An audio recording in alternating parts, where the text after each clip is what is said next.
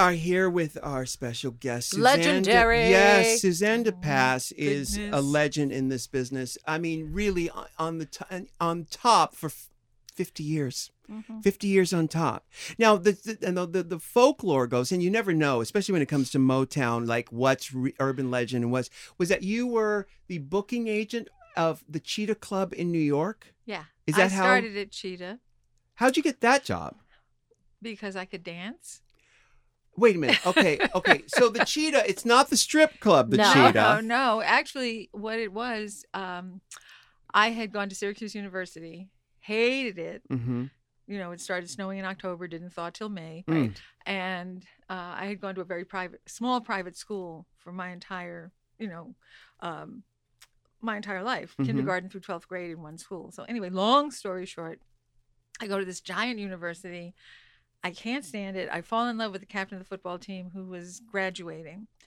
And I was not going to be stuck up in those woods, and he was going to go play for the Washington Redskins. So I dropped out. Mm. And my mother insisted that I go to school somewhere. So I enrolled at Manhattan Community College. Mm-hmm. And while there, my girlfriends said, you're such a stick in the mud. You're engaged to this guy. And that went down the old toilet Sure. facility. That was nothing. Uh-huh. So we went out. They said, come on, this new club is opening on 52nd Street and Broadway. And I said, great. So I'll go. And we were cute and we could dance. Uh-huh. And they thought we were cute and that we could dance. So they Uh-huh. gave us passes to come back on other nights Uh-huh. and lively up the place. Well, it held like 3,000 people. Did not serve alcohol. It was Pepsi. That's a huge club. Huge. Yeah. I mean, it was just a dance hall with live music because it was before the DJ era. Sure. So there were 3 bands, and each band would play the song of the band preceding it, as they were ending. So it was Uh-huh. always continuous music. How about right? that? So I was, always very much in love with my opinions. And so I would tell the managers whom I came to know, this band is great. Bring them back. This band sucks. We can't dance to this, Mhm. and they were regulars. So we would all cluster around, drink our Pepsi or 7-Up. And it was hot dogs, popcorn, 7-Up, and Pepsi. Why didn't they have a liquor license? Well, I don't think they could get one, number Right, one. right. And in those days, all you had to do in New York was you only had to be 18 to drink. Yeah. Sure. And some of us started a little bit before then, Uh-huh. passing. But anyway, they weren't interested, I don't think, in a liquor license. Yeah. They wanted this big dance hall where people paid an admission and came to dance. They, charged for their sodas and whatever. They had a boutique. And this was in the days of, sort of that mod, Uh-huh. Carnaby Street, Sure. all those kinds Go-go of clothes. dancing. Go-go dancing. Twiggy, and and all that. And the Cheetah Club became this sort of mecca for the society people in New York as well. Mm-hmm. They would come by and they would dance and have fun, and then they'd go on about their business because it was right on 52nd Street and Broadway. What's there now? An office building. Oh. And it had been a theater. Mm-hmm. So this was diagonally across from the Ed Sullivan Theater. Oh, yeah, Oh, sure. yeah. Yeah, okay. So right there. Uh-huh. And so one day they came to me and said, because after my unsolicited opinions had become sort of legendary, they said, listen, we do auditions on Tuesdays. Won't you come and sit in? And, the guy that's booking the bands, I mean, he must have been all of 40, 41, Mhm, but he was not a consumer like I was. Mm-hmm. And so you can work with our guy, Jack, and, help him understand kind of what you're looking for. Sure. I'm the consumer index, Yes. right? Yeah. So at that time, Manhattan Community College, BMCC as we call it, Mhm. Borough of Manhattan Community College, was about 2 blocks away from Cheetah. So after my classes on Tuesday, I would walk over to this. Now, every nightclub in the daytime looks like Oh, hell. yeah. Right? And it stinks, I right, was going like- to say what it Kind smells of like after a bad night. you Yeah. know? So, and sure enough, the bands would be lined up. And in those days, everybody had a Hammond B3 organ with a Leslie speaker. Uh-huh. It was schlepping in and schlepping out, and everybody would sing because it was all cover bands Yeah. then. and they would all sing like an array of 5 songs were the big ones, but the most performed song at auditions was Respect by Aretha Franklin. Which nobody could do, by the way. Which nobody could do. And they also couldn't spell. It was like Resport, things like so I looked over Jack's shoulder as he was filling out the contracts, and he kind of explained to me, this is union minimum, and this is the 10% agency fee that I get, meaning Jack. Mm-hmm. And that went on for about a month or so, maybe 4 or 5 times. And they came to me and they said, listen, we think it would be great to bring this operation inside. And, you would be our talent coordinator, and we'll pay you $125 a week. And you'll just run it from inside. Wow. And I went, I'm in show business. Yes. And that is how you came to the attention of Mr. Berry Gordy. Correct. Now, before you became associated with Motown, were you a fan of Motown's music? Absolutely. Yeah. I would stand online in the rain at the Apollo to see the Motown Review, as they called it, the Motortown Review. Yeah. And, I grew up in Harlem, so I had a very eclectic sort of upbringing in that we lived in Harlem, summered in Martha's Vineyard. I went to private school, but I hung out in the playground. You know what I mean? It was, so I felt like I belonged anywhere and everywhere. Best of both worlds. Best of all worlds. Yes. And were your parents affluent? No. Very middle class, but my maternal grandfather was a physician. Mm-hmm. And so he had 3 daughters, of which my mother was the eldest. Mm-hmm. And he really provided a lot of the sort of upper middle class that considered at that time. For a Black family, it was definitely a generation beyond the domestics. Yeah. He had put himself through school. He immigrated from Jamaica. And he was that real Jamaican work ethic.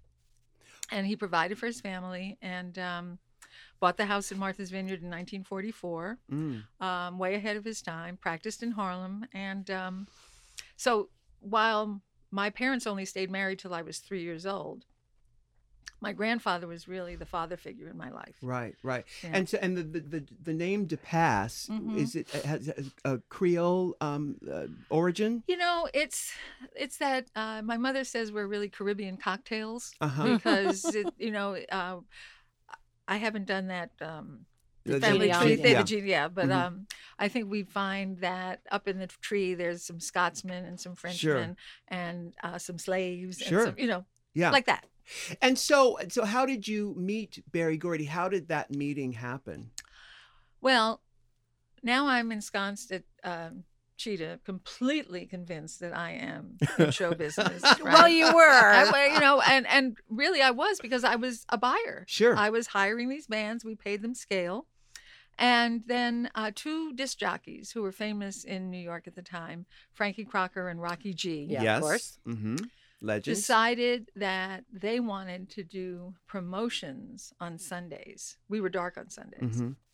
And so I was put in charge of the Sunday tea dances, basically. Mm-hmm. Only they were booking name talent. So they had Chuck Jackson, Lloyd Price. They had all kinds of people that I got to see, and it was fantastic. And I was the boss. Yes. And I had to handle the security people and the people behind the counter and, all of that. It was like Eloise at the Plaza. And I was having a blast. So one Sunday, they booked Patti LaBelle and the Bluebells. Wow. And a friend of mine who was a musician, Jimmy Castor, said, you should meet Cindy Birdsong. She's great. You guys would hit it off, blah, blah. So when they came, I went to the dressing room and I said hello to Patty and, Nona and everybody. And I said, Cindy, I'm a friend of Jimmy's. And she said, oh, great. So we just yada, hit it off. And some weeks later, she called me up and she said, I've been asked to join the Supremes. What do you think? I said, are you crazy? Of course. No, don't do it. Right. Because Florence Ballard was not going to be with the group anymore. Yeah. So Cindy, who's my friend now, we've been out to dinner a couple of times when they've been in New York, and so by this time, I said, she called me and she said, I'm coming to New York. It's my first Ed Sullivan show. Wow. And I said, I'm going to take you out. We're going to celebrate. Uh-huh. And so in New York at that time, if you were Black, it was very hard to count on getting a cab. Yeah. They would kind of roll up on you and think you were going to Harlem and then zoom off. Right.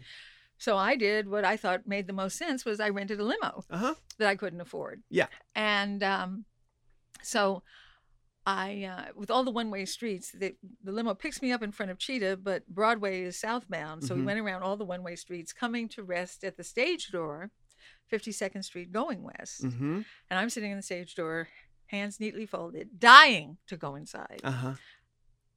Desperate to go inside. But my mother raised a polite young woman, and so I wasn't invited in. I'm not going in. Right. And Cindy came out and said the words that really changed my life forever. Suzanne, Mr. Gordy's car has gone on an errand. Do you think we could give him a ride? Uh-oh. There it is. And come January 1st, 2018, that is the ride that's lasted 50 years. Wow. Right?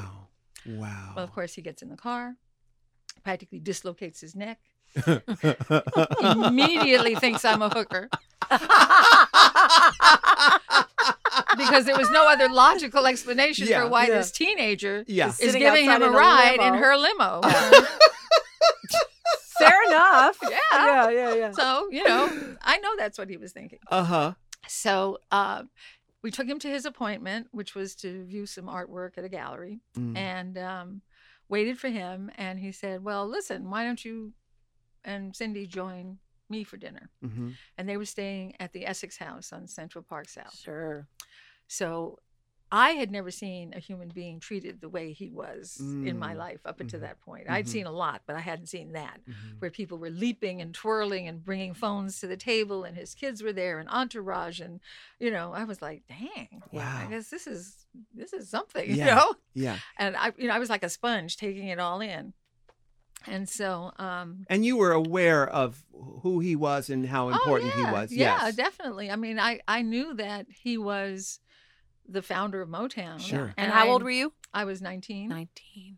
At that point. Wow. And so he was impressed with you. He knew what you were doing and why you were there. And so what was the next step to... Well, there were kind of a couple of steps.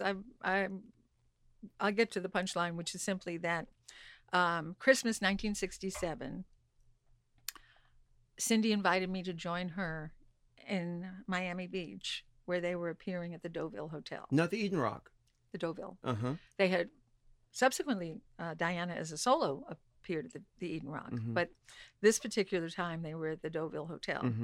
And in the penthouse, there were 2-story penthouses. And so one 2-story penthouse was Berry Gordy and his kids, and there were rooms off of those penthouses and stuff.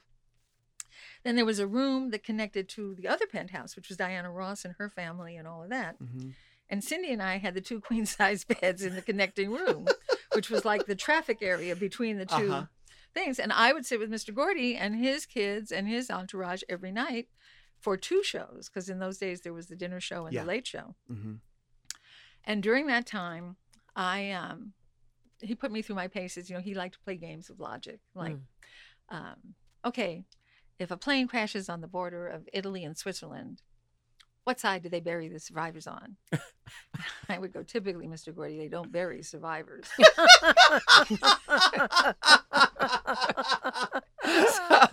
So, it was games of logic, and we'd be going down to the show, and he'd say, a bank of elevators, 6 elevators, or maybe it was 4 elevators. I can't remember now. And he'd say, okay, $5, which one's coming first? Stuff like that. Yeah. Very competitive, very engaging, and actually a lot of fun. So by that time, I had changed jobs, and I was working for another company booking acts. Now, it was Howard Stein had made a deal with Lee Goober, who was at that time married to Barbara Walters. And he had 5 theaters, Westbury Music Fair. The Latin... Westbury. Barbara's father owned the Latin Quarter. Yeah. But her husband owned these 5 theaters, and it was... Westbury Music Fair, Shady, Painters Mill, Shady Grove. You know, there were like 5 of them across the country. And at that time, those theaters were doing book shows. And in between the book shows, they were dark. So Howard, who had stolen me from Cheetah, said, I want to put pop shows in on the dark weekends. What are book shows? Book shows are Carousel, My Fair Lady. Oh, I see. You know, Yeah, where it's a book musical, you know, Right. and singing and costumes and all of that. And most of those theaters were in the round anyway. And so they had their, you know, special kind of presentations. So then I began booking people like Sonny and Cher and, you know, pop acts as well. But by New Year's Eve, 1967, going into 68, I had spent this Christmas week basically hanging out with not only, you know, the Supremes and all of that, but with Mr. Gordy. And I felt comfortable enough at the party after the second show to say to him, you know, Mr. Gordy, I do have a new job and I'm having a terrible time booking Motown acts. I can get, you know, this one and that one and Sonny and Cher, and I can do all of this, but I can't find out about Smokey and I can't find out about Martha Reeves and I can't, you know. And he looked at me and he said, I don't know what's wrong, but maybe we need someone like you to help us straighten it out. Wow. I mean, Wow. the forethinking on his part too, though, to see what she had. No, exactly. Now we're going to take a quick break with Suzanne Passe, but oh my God, so many questions. I just love it. And yeah, I was talking earlier about the whole folklore and urban myths surrounding Motown, and it's still it's fascinating because you know you try to figure out where the magic happens, how a phenomenon, try to deconstruct where it actually, and how do you deconstruct magic? How do you deconstruct kismet? You know, How do you keep music playing? how do you keep that? We'll answer all of those questions after the break. Girl, that Squatty Potty is a brilliant. You know, you talk about some of the great designs of the 20th century, the 21st century. You think things they're doing over at NASA, at the, you know, at the space. In the Bahamas? No, at the Space Propulsion Laboratory. That's when I think of Squatty Potty, I think of really, really smart people who really understand what we need in our lives. Well, they also understand the way the body works, Yeah. and you'd think that, you know, a doctor would have thought about this 100,000 years ago. Yeah. Squatty Potty offers the ultimate in complete elimination. The science is simple. Squatting at the toilet unkinks the colon, allowing your body to shed, you know, all that stuff that's blocked up in there. Squatty Potty offers multiple toilet stool designs, making your porcelain throne fit for any king or what Or else? queen. Holla! Join the movement. Get it? By visiting squattypotty.com/Rue and receive a free bottle of Fruity Booty toilet spray with a purchase of $20 or more. And never forget, a happy colon is a happy life. We are back with Suzanne Passe, who has been just at the top of her game for 50 years, really. Running the Motown game, you know, learning from the chairman, you know, learning from Berry Gordy himself, and also coming to the table with so much knowledge. You know, I've always been interested in your background, you know, how a New York City girl with brown skin is able to sidestep some of the sort of social booby traps that we all have been faced with. How, you know, I'm going to continue with this story, though, of the Motown story, but I've always been interested in that with you. I must have been a very sort of lonely existence because there are very few peers who could relate to you bopping around in limos and being the you know, casting the bands for major nightclubs and all that stuff. Was it lonely? Did you find yourself with not many peers who could relate? Well, you know, I that's such an interesting question, Rue, because I don't think I noticed a lot of that. I mean, I did have friends, and I've always been sort of, my mother says, a social butterfly, in the sense that I really like people. I'm an only child, you know, so I had to have friends in order to have playmates, you know, stuff like that. But I've also always been very good on my own. I'm not, I've never felt lonely. I've been alone, but I've never felt lonely. But for me, it wasn't even, I understand what you're asking and I get it because you'd think it was more growing up knowing Suzanne's name and being a singer and wanting to attain somebody like Suzanne to manage you or work a record or, help as an artist.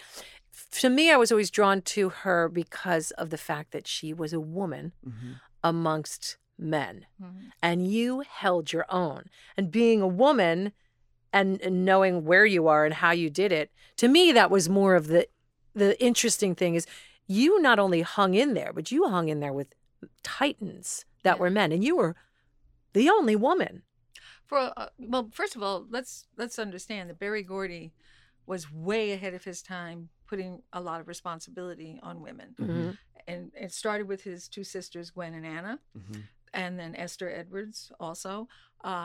He had a strong mother, Bertha, and that family of 8 kids. And so I think that he was very comfortable in his relationship to females. But what was something that perplexed me for many years was, and I finally got up the courage to ask him one day, I said, Mr. Gordy, can you tell me why everybody thinks I'm sleeping with you? And I said, it's been obvious to me because of the way I'm treated sometimes. And you and I know that I came here to work. And I just kind of wonder if you know why. And he looked at me and he said, well, I never denied it. Because, when you're not doing that, you want to be recognized for your work and your thoughts and your ideas and, accomplishments, whatever they may be. Not necessarily for your mistakes. Right. And I made a bundle, believe me. But he was also known as someone who liked the ladies. Yes. So I think that's still the case. Yeah. His yeah. old butt. Sure. Yeah. No, he's such a charming guy. He really is. And sharp as a tack. And sharp as a tack. He's a no-salt vegan. And, we were out the other night at the opening of a play and, it was like old times, all of us, that are close to him. Yeah. And, I think the reason that my friendship with him has lasted, and he still thinks I work for him, by the way, and I never tell him I don't, he calls me and I'm in a meeting, I leave and I take the call. Yeah. But I think it's because we never did the uglies, right. Right. Because that can really mess you up. Yeah. It does change. The boundaries are really mixed when you do that. Some people are able to do that. Most are not. Now, tell me about finding the Jackson 5. How did they come to your consciousness? Well, after the Miami, he said, well, listen, I'm going to fly you out in a couple weeks because I'm breaking in a new secretary and it's very important, blah, blah, blah. Well, meanwhile, she didn't last. So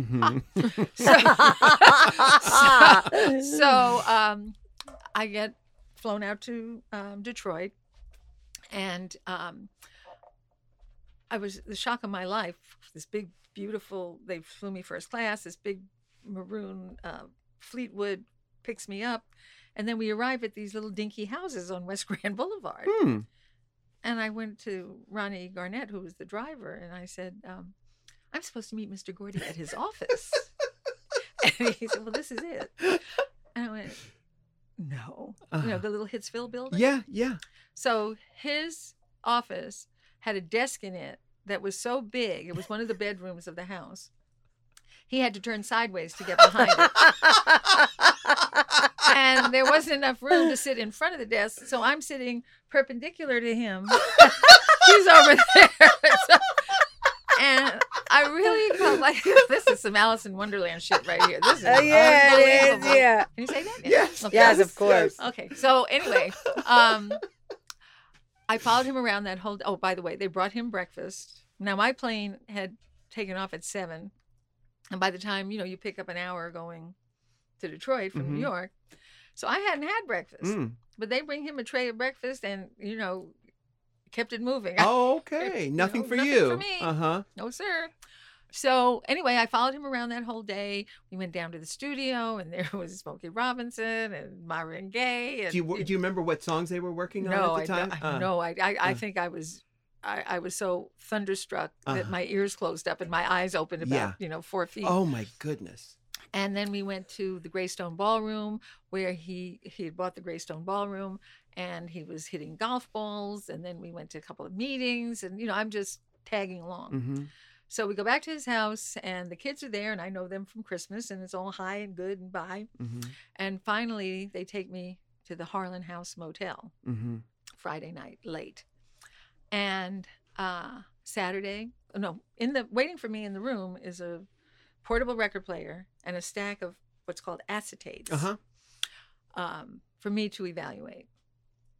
So, of course, I do. And it's all junk, basically. They just dump the can, the rejects on. Yeah. And but I dutifully listen to them all day Saturday, all night Saturday. I don't hear from anybody. All day Sunday, I don't hear from anybody. I'm leaving on Monday.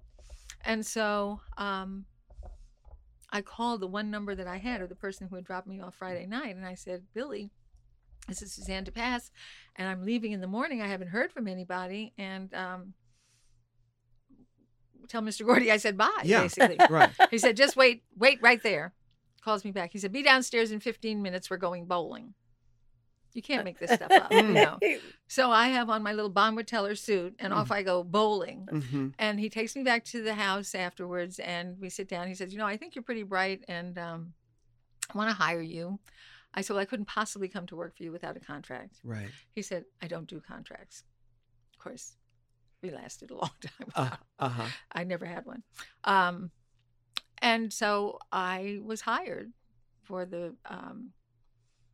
for Motown, and he sent me back to New York. Starting as a secretary or as an assistant? Creative assistant. I love that. Because I couldn't type.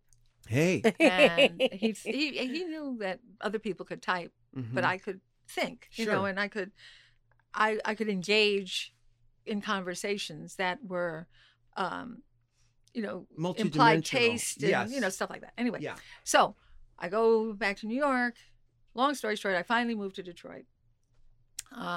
I did call him after I was getting paid every week, and I was there in my 5-flight walk up on East 57th Street getting this money. And so I called one day. I mean, I gotten about like 4 checks, and I said, Mr. Gordy, it's Suzanne.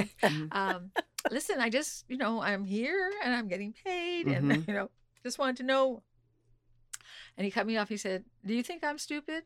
And I went, no, sir, I do not think you're stupid. He said, I know I hired you, and when I have something for you to do, I'll let you know. So that was one of the first big object lessons that I learned from him. So I moved to Detroit. I'm in this apartment in 1300 East Lafayette. Diana Ross has the penthouse. Cindy is on an upper floor. I'm on an upper floor. Several of the executives, it became like the place where people who weren't from Detroit lived. Yeah. Who worked for the company. And one day I get a call. And by the way, this is all before cell phones and texts and fax. I mean, they had something called facsimiles before it was shortened to fax. Yeah. And Bobby Taylor, who was an artist on the label, calls me up and he says, I want you. Bobby Taylor in the Vancouver's Bobby Taylor? Right. That Bobby Taylor. Does your mama know about Bobby Taylor? And Tommy Chong. Tommy Chong. Yeah. And he said, I want you to come down to my apartment. There's something I want you to see. I said, Bobby Taylor, I am not coming down to your apartment. Nice try. Right. He said, no, it's nothing like that. Come on down. So I go down, and there, strewn across his living room, are these kids. And he claps his hands and he says, okay, this is Suzanne de Passe. She works for Berry Gordy, because they've been trying to get an audition, I found out later. And so they got up, and they sang like 3 songs a cappella. Hair on the back of my neck went powy. Of course. Can you imagine? And I was like, wow. And so I went back upstairs, tried to reach Mr. Gordy. It was after hours. Got him the next day. And I said, oh, Mr. Gordy, I saw the best act yesterday. You cannot believe it. He said, great. I said, wait till you see these kids. He said, kids? I don't want any kid acts. Do you know how much trouble Stevie Wonder is? And I went, oh, but these kids are... He said, no. it's too much trouble. It's the court approval. It's this, it's that, and yeah. And I think my big claim to fame is I did not take no for an answer. Oh my goodness! Thank God. Right. Thank I'm God. not saying they wouldn't have found another way in, but it happened to be on my watch, and I got the audition, and they were eventually signed. Have you ever felt that kind of reaction from watching someone's audition after or since? Yeah, I've had, you were speaking about Thelma Houston. Mm-hmm. When I first saw Thelma perform in Las Vegas, when she had the Sun Shower album, Mm-hmm. I was blown away and ended up signing her to Motown. And when I saw Lionel Richie with the Commodores at the audition, I was blown away because he sang a Jimmy Webb song, The Wichita Lineman. And I thought, because I had such eclectic musical tastes that I thought, wow, that's pretty cool. And he had a great voice. Oh my goodness. It's just amazing. We're going to go on as long as she can go on. Okay. So we'll just cut this part out. As long as she can do it, we'll you tell me when you have to go. Okay. Cause there's so much here. So, all right. So let's fast forward into, Motown moving to Hollywood. How long, what's that, honey? Then he's saying you want to take a break. We take a break. Okay, so all right, so Suzanne, we're going to take a quick break right now, but I want to talk about Motown moving to Hollywood and venturing into film and your ascension in the company. So we'll take a break. We'll be right back with Suzanne de Passe. Girl, ZipRecruiter is changing the game. Look, if you're looking for people to work for you, right, you got to go to ZipRecruiter. You're the boss. You're the casting director. You're looking for people to work for you. You can post your job to 100 job sites with just one click. Actually, it's 100 plus job sites. Wow. ZipRecruiter. And then you know what they do? Their powerful technology efficiently matches the right people to your job better than anyone else. And that's why ZipRecruiter is different, because unlike other job sites, ZipRecruiter doesn't depend on candidates finding you. It goes out and finds them. Oh. Okay. Listen to this. In fact, over 80% of jobs posted on ZipRecruiter get a qualified candidate in just 24 hours. 24 hours, Michelle. I mean, think of the things that could happen in 24 hours. That's such a short amount of time. They'd be waiting for months trying to find the right person. You can get it in 24 hours. No juggling emails or calls to your office. Simply screen, rate, and manage candidates all in one place with ZipRecruiter's easy-to-use dashboard. Find out today why ZipRecruiter has been used by businesses of all sizes to find the most qualified job candidates with immediate results.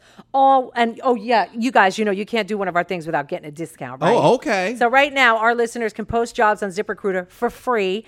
That's right, Reese said free. 4-letter word started with an F, F-R-E-E. Just go to ZipRecruiter.com/Rue, ZipRecruiter.com/RU. Get to it one more time. One more time, ZipRecruiter.com/Rue. We are back with Suzanne de Passe. We're talking about her life at Motown and what an incredible story it is.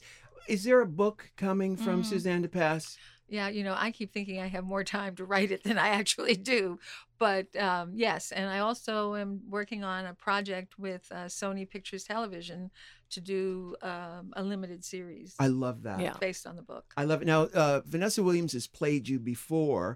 Who would you get to play you now? Do you know?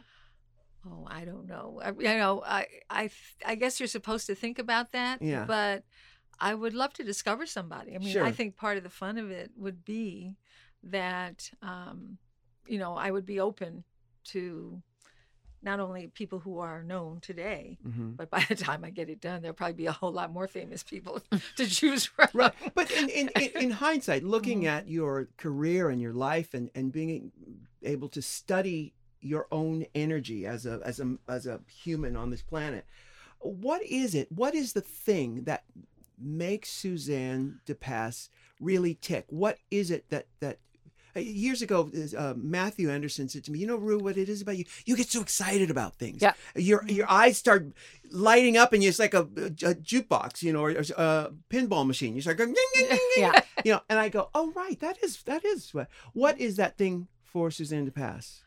I think it's a number of things, probably a little cocktail going on in there. But one thing for sure that I believe about myself is that I'm a storyteller. I love to not only tell a good story, I love to read a good story. I love that whole place of imagination and of even true events, just the whole notion of being part of that process is something that just makes me want to get up in the morning. Well, what about you that makes you such a great executive? Because listen, people come and go in this town, and there's a lot of people. I'm sure there's like you could fill a town with all the A&R people and all the show business people who have ever passed through here. What is it that makes you such a great executive? Well, thank you. I think that I'm curious and innately curious about a lot of stuff, but also I really love what I do, and I think that I was laughing the other day when I was talking about the fact that the word still has become a big part of my life. Are you still working? Are you still happy doing it? Gee, Suzanne, you still look good. Things like that. And I think that it's such an interesting word because in many respects it means quiet and docile and, sort of still. But it also means enduring, and it also means, kind of that fortitude of, and so I am still at it. I believe, like the song goes, use me till you use me up, and I think a lot of people aspire to retire. Yeah. And that is the end game for them. Yeah. And not so in my case. I mean, I'm as excited today as I ever was about projects and people and putting those things together. And I think it does stem from being an only child because this business is so much a team effort. Anything that gets done, first of all, is a miracle. And on top of it, it's a miracle that you create with other people. Yeah. And no one person does it. I have wonderful support, my business partner, Madison, my longtime colleague, Suzanne Costin, my right and left hand, Martin Derrick, John McCarthy, who's been driving me for over 30 years, things like that. So there's a lot of stability and a lot of continuity in my life, which I really appreciate also. Yeah. Nobody does it alone. Yeah, you're absolutely right. Now, Motown 25 was a huge benchmark for your career as a television producer. Had you produced television shows before that? Not on my own. I had finished a couple of things that were started, and I had done one TV movie, I think, but I'd never done anything like that. Right. And it's funny because it plays on PBS as a fundraising tool. And I watched a little bit of it. I remember when it came on too, because at the time I was in a place where I didn't have a television. I had to go, I was living in Atlanta. I had to go across town to some people's house where it was going to be, they were going to be watching it. And it was such an event because, for so many reasons, I'm a big Motown fan, as is most of America, most of the world.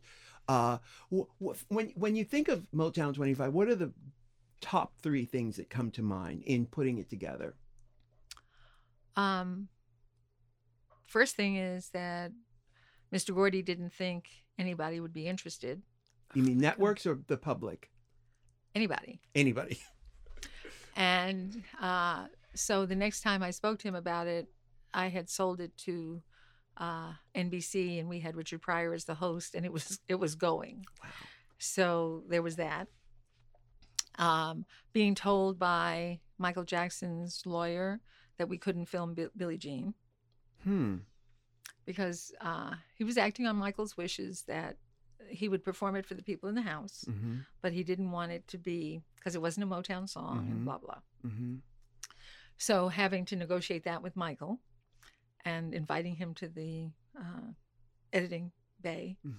And if he didn't like it, we would take it out. And of course, it changed the complete trajectory of his career. I just saw it the other day. It's breathtaking. And I think,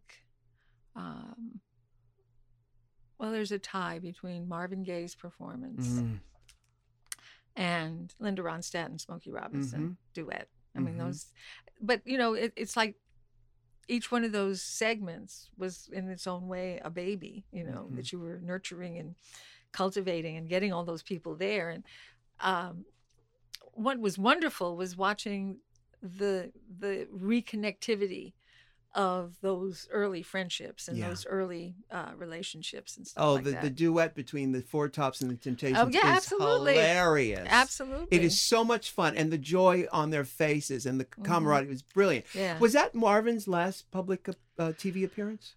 I think so. Wow. I think so. And he also sang a song that was on Columbia at the time. Did he do Sexual Healing? No, he didn't do sexual healing. He did what's going on. Oh, what's going on? That's Yeah. I right. gotta go back and watch But it he- again. It's been It's so Brilliant. it's magical actually. Brilliant. We did. I will have to get you guys the box set that we did. That's why it's on PBS. But the box set, if you like the show, you will love the box set because it has everything you'd ever want to know about behind the scenes. There's another 20 hours Oh my of god. interviews Oh my and God. rehearsal footage and stuff like. One of the funny things about Marvin was, he played the piano. Mhm. He had that intro and he was Yes, speaking about yeah, talking. Okay. So originally he was supposed to come up on an elevator. The piano was supposed to lift up. And in rehearsal, he got stuck down there. And so we have some of that footage. Oh my where Oh, he's that's goodness. funny. and and he is so hilarious because he's stuck down in the basement of the theater. Oh, And so we couldn't obviously do that because it was unreliable. But yeah. things like that happened. What is I don't want to dwell. There's a certain sexuality. There's a sweetness and a smooth. I can't even describe it about him. That is just and so gorgeous. Yeah. He just had it. He just had he it. did. And a lot of people have. And this brings us to an interesting point, too, because you've seen a lot of brilliant acts come and go, and mostly go. And Mostly aren't able to sustain it, or you that thing in Rich Dad Poor Dad where they talk about how if poor people win the lotto 5 years from now, They're broke. they're Yeah. broke Yeah. because their relationship with abundance hasn't been updated. As you've seen these people coming, is there anything you could say to them? Is there anything you could do? The ones who are able to sustain it, what's the secret? I think it's each one is individual.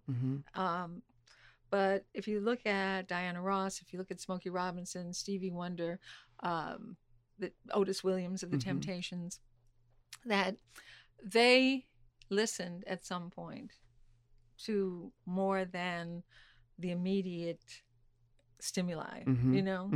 They could see beyond it and know that even though they may have made mistakes, that those mistakes weren't irreparable and they could be corrected. And I think there's a little bit of that because so many of those kids grew up with absolutely nothing to speak of. And you talk about an abundance awareness or an abundance acceptance. I saw just how much the material transformation impacted them in terms of it was more important to front Yes. than to Actually, save. yeah, and save and own and own what you're doing and be there for the experience. And look, a lot of the acts did not. The ones that I think Otis is one of the few that has survived, and Duke from the Four Tops, who were not songwriters per se. Stevie, Marvin, Smokey, those artists that really created their own material had that cushion of regular income coming. But the artists, the record would have to sell or they would have to perform or sell some merch. You know what I'm saying? They weren't getting the performance royalties from the radio stations and the clubs and commercials, stuff like that. So who owns Motown now? I know it was enveloped by Universal Music, but is it sectioned off in different parts, like the images? There's the catalog of music, the master tapes. There's the logo. There's the images. Is it all one lump or is it sectioned off? Well, to my knowledge, a man by the name of Harry Wanger is really responsible for the catalog and the repackaging of the music, but it's all under Universal. Harry Wanger's done a great job. He did this thing for 20th Century Fox for Stephanie Mills that was brilliant because it had things in there that only a fan would know about. Yeah. You know. Well, I signed Stephanie. She was one of my Oh my God! That Burt Bacharach album is fine. I listen Yes. to it all the time. Well, she was at the opening. I told you I went out with Barry the other night, and she was at the opening, Stephanie, and I hadn't seen her in years. Wow. And, one of my Madison and I are looking to bring her back to Broadway in a that would be musical that great. we're working on. She did her first album at Motown called For the First Time. It's produced by Burt Bacharach and Hal David. It is a masterpiece. It was before its time. It was before its time. That's what Stephanie and I were talking about the other night at the theater because we really were before our time, and the audience was not acclimated to that sound. Right. Yeah. Right. At the time. You should go back and listen to that album again. I plan to. I thought seeing her was a sign because we've been looking for someone for this role, and I thought, yeah, perfect. Oh my! Bringing her back to Broadway in a show-stopping number. I can't wait. That would be great. Now we got a little bit more time with Suzanne to Passe. We're going to take a break real quick, and we're going to wrap it up. Stay with us.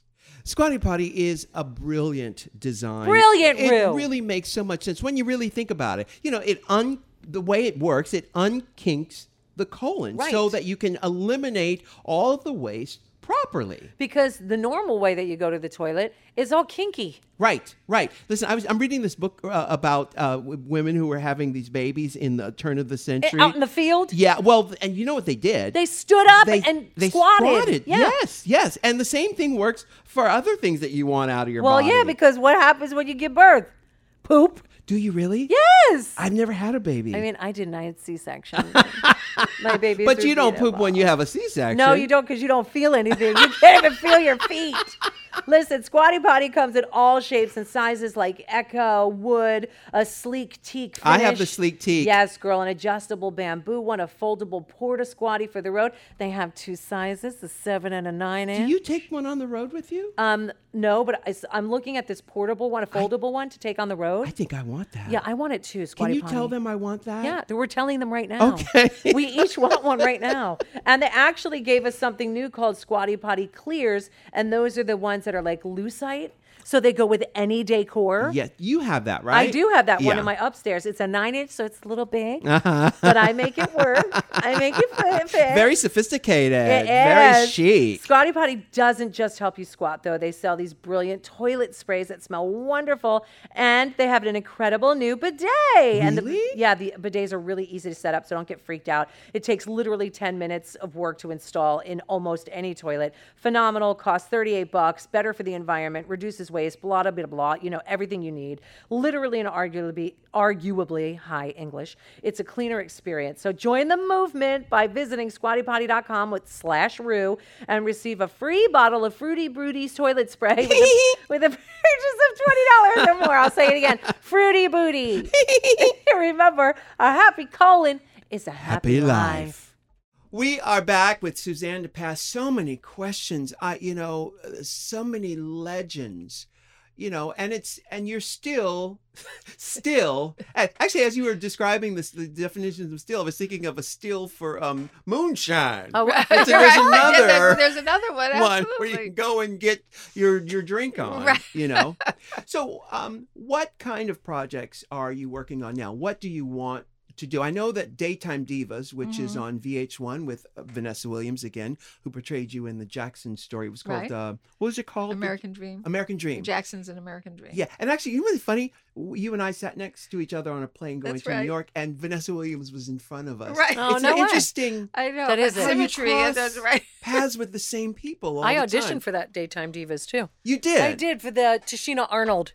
Ultimately got the role. Yes. But it was fun. Well, Fun Suzanne script. Oh, I is didn't know that. producing. Yes, I auditioned. Produced that show. And what other things are you looking to do? More television, more movies, more Broadway? television. Well, more all. Yeah. More all, because I am undisciplined in my appetite, and I do not specialize. If it raises a hair on the back of my neck or it excites me and I can shut my eyes and watch it while I'm reading it and all that stuff, I want to do it. And I do not place a limitation on that. And, my colleagues look at me sometime and say, hey, there she goes again. But, you never know. And I am such a fan of the audience because that's the vote that counts. So my job is to get things that I believe in and I love with other people past that person that's between me and the audience, because I accept their vote more than I accept somebody's in a room saying, well, I don't know, I don't think it could work. Right. So how has the audience changed though? You've been in the business for a long time, and obviously formats change. People are streaming on for television and they get music a different way today. How has the audience changed? I think the audience has principally remained the same in terms of what they want, which is to be entertained and to feel something, to laugh, to cry. They want to be in some way affected by investing their time. But I think what has changed is the method by which those things are delivered, because each of us now is our own radio station and we're our own television station and we're our own movie studio. So as we collate those things in the course of a day, we may decide to read a book on tape and then play a video game and then watch a couple of episodes of something and then listen to some music while we're playing a video game. My godson multitasks in a way that would fry my brain, right? Because the video game is going and the sports channel is on his television, and yet the music on silent, and the music is in his earphones, and they're doing homework and on top of it. Please God, But I mean, it's so the audience. I know from the wonderful feeling you get when you stand in the back of a screening and the audience laughs when you anticipated they might, and then they educate you by crying where you didn't think they would. There's so much to be learned when you get to do that, and that to me is the soul food of really having an effect on people that is positive, and that is not everything is supposed to be uplifting and joyous, but where you are entertaining and informing and hopefully changing the hearts and minds of people who may not be 100% agreeable in terms of their humanity, in terms of what I think is agreeable. When did you know that your ability to you talked about the hairs on the back of your neck and knowing how to trust your intuition about things? When did you become secure in knowing that was the thing that you could transfer from booking bands at a nightclub to signing acts to a record label to producing TV shows or movies or whatever? When did you know that was the thing? I don't think I ever knew, really. I think I just think I wanted to keep looking forward, and I wanted to keep, well, hey, this worked, so let me try something else, and let me. But Berry Gordy gave me the greatest opportunity anybody could have ever had in their lives. It was like a candy store of opportunity, it was just unbelievable. And I think I took the bit in my teeth and I just went for it. But I don't think today I have confidence, I have experience, and I have an appetite for tomorrow and today. But I don't know, really know. I just believe. What would he say is your forte? What would Berry Gordy say? I know what he'd say. Getting along with him. Sounds Is it hard to get along with him? Well, let's put it this way. He's mellowed. He's a little bit, not a lot. But I mean, he was tough. And I call him my mentor and my tormentor because I love that. Because he was tough. Tough. Like, did you ever think, I'm getting away from this guy? My mother, I remember my mother saying to me, I'd been there about 8 or 9 years and had cried most of that time. These are tears of sadness. I was just frustrated. And she was like, good Jesus of Nazareth, are you ever going to stop crying? That was her thing. Like, leave. Yeah. And I said, I can't. Yeah. Very clutch the pearls. Yeah. But so he's tough. Do you think in hindsight, did he have to be that tough? Probably because of his personality. I Mhm. mean, he had a lot on him, Sure. and a lot of expectations placed on him. And as the business began to change and things, but I mean, he thought nothing of dressing you down in front of a room full of people. Mhm. I mean, that was just, That's a lot to handle. It takes a Yeah. special person to handle that. and I wasn't the only one getting it. Sure. But, you feel like you could sit on a dime and swing your legs. It's just like down to there. Was it justified? I mean, in hindsight, did he have to? I never thought it was justified. Never. Yeah.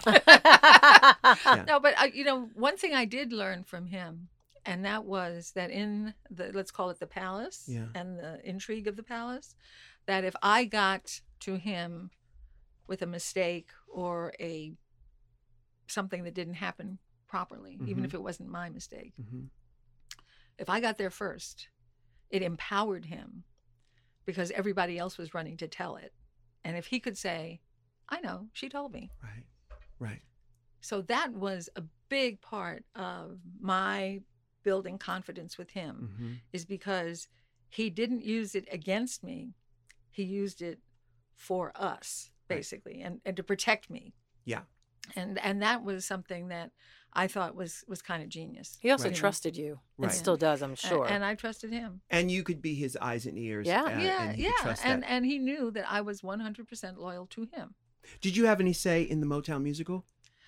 In the early days, I was Mm-hmm. involved, and then he had to take it to New York, and I have a company to run, and Mhm.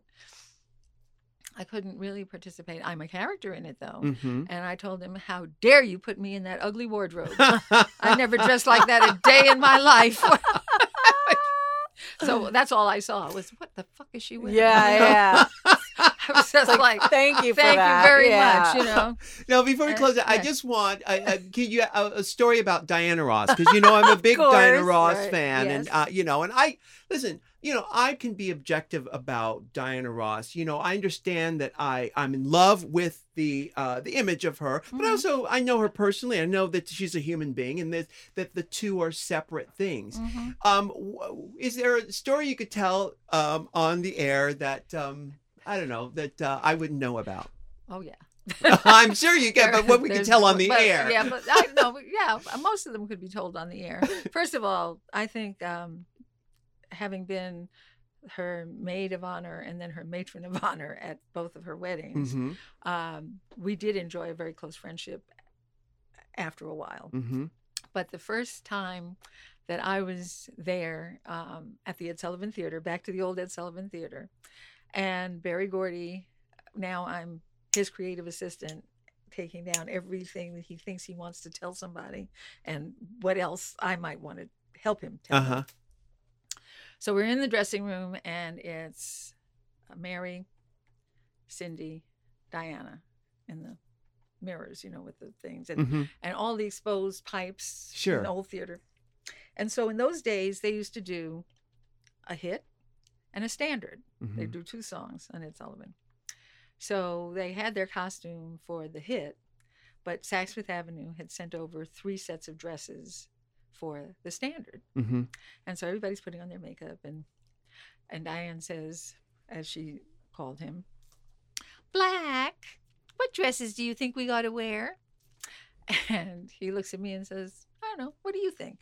At which point she takes her Makeup brush? Yeah, her blush brush, throws it at the mirror and says, "What are you asking her for? She don't know nothing."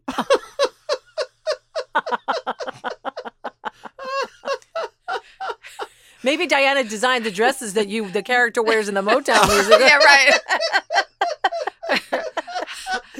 And he said, "Maybe you better wait outside." Uh-huh. And then I found my dime and I sat on it. And I Yeah. Yeah. Said, How long now did this it is this is the woman who named her first child. Yes. Rhonda Suzanne. Yes. Mind you, but Yeah. that's how we started. Yeah. How long did it take from that moment to the point where she was naming her child after you? A few years. A few years. Yeah, Because she felt territorial. But you know what? It wasn't that we didn't have great times even the next day. Mm-hmm. Do you know what I mean? Mm-hmm. But I think it was, he was her man at the time, Mm-hmm. and she was asking him a girlfriend question. Sure. And Yeah. he was passing it off to the new girl. You Right. know, that's enough to make anybody. It is that she was being territorial. Yeah. She's marking her right. territory. Right. Yeah. Oh my But goodness. but I mean, there are a gazillion adventures that we shared. But the beginning was a bit rough. I would think. Yeah. And we had been friendly before that, but that's why it surprised me so much, is because we hung out and stuff. Yeah, it's interesting. Michelle was in a girl group for a long time, and girl groups, the dynamics between women in that situation, it's almost hard to invest as a consumer in your time in a girl group, because you think they're not going to stay together that long. And I was a baby, so that helped me. Yeah, because I was 19, and the other girls were 25 and 26. Wow. So they, in a sense, I was just like, I just want to do whatever I want. Yeah. It was like one of the worst deals in history, but I didn't care Yeah. because I was going to be a star. Nobody was going to stop me. Yeah. Whereas they thought everything through. And at the end of the day, I wanted to go out and have fun. They were like, I want to go back to the hotel and sleep. You knew right from the beginning that we were doomed. Yeah, I mean, yeah. you just knew. But it is hard to invest because they're not going to last. Yeah. Well, there isn't one that has. No, Probably but- the Andrews sisters. Right, There you go. right. And Oh, weren't yeah, they sisters? yeah. Didn't they Yeah. have to? Sisters, Yeah. Yeah. Well, thank you so much for joining us. Thank you for having me. So much fun. And so many. So I'm looking forward to this book. Get somebody to collaborate with you and get it out, because it's important. Yeah. It's important for No, I need to get on my horse about that. True.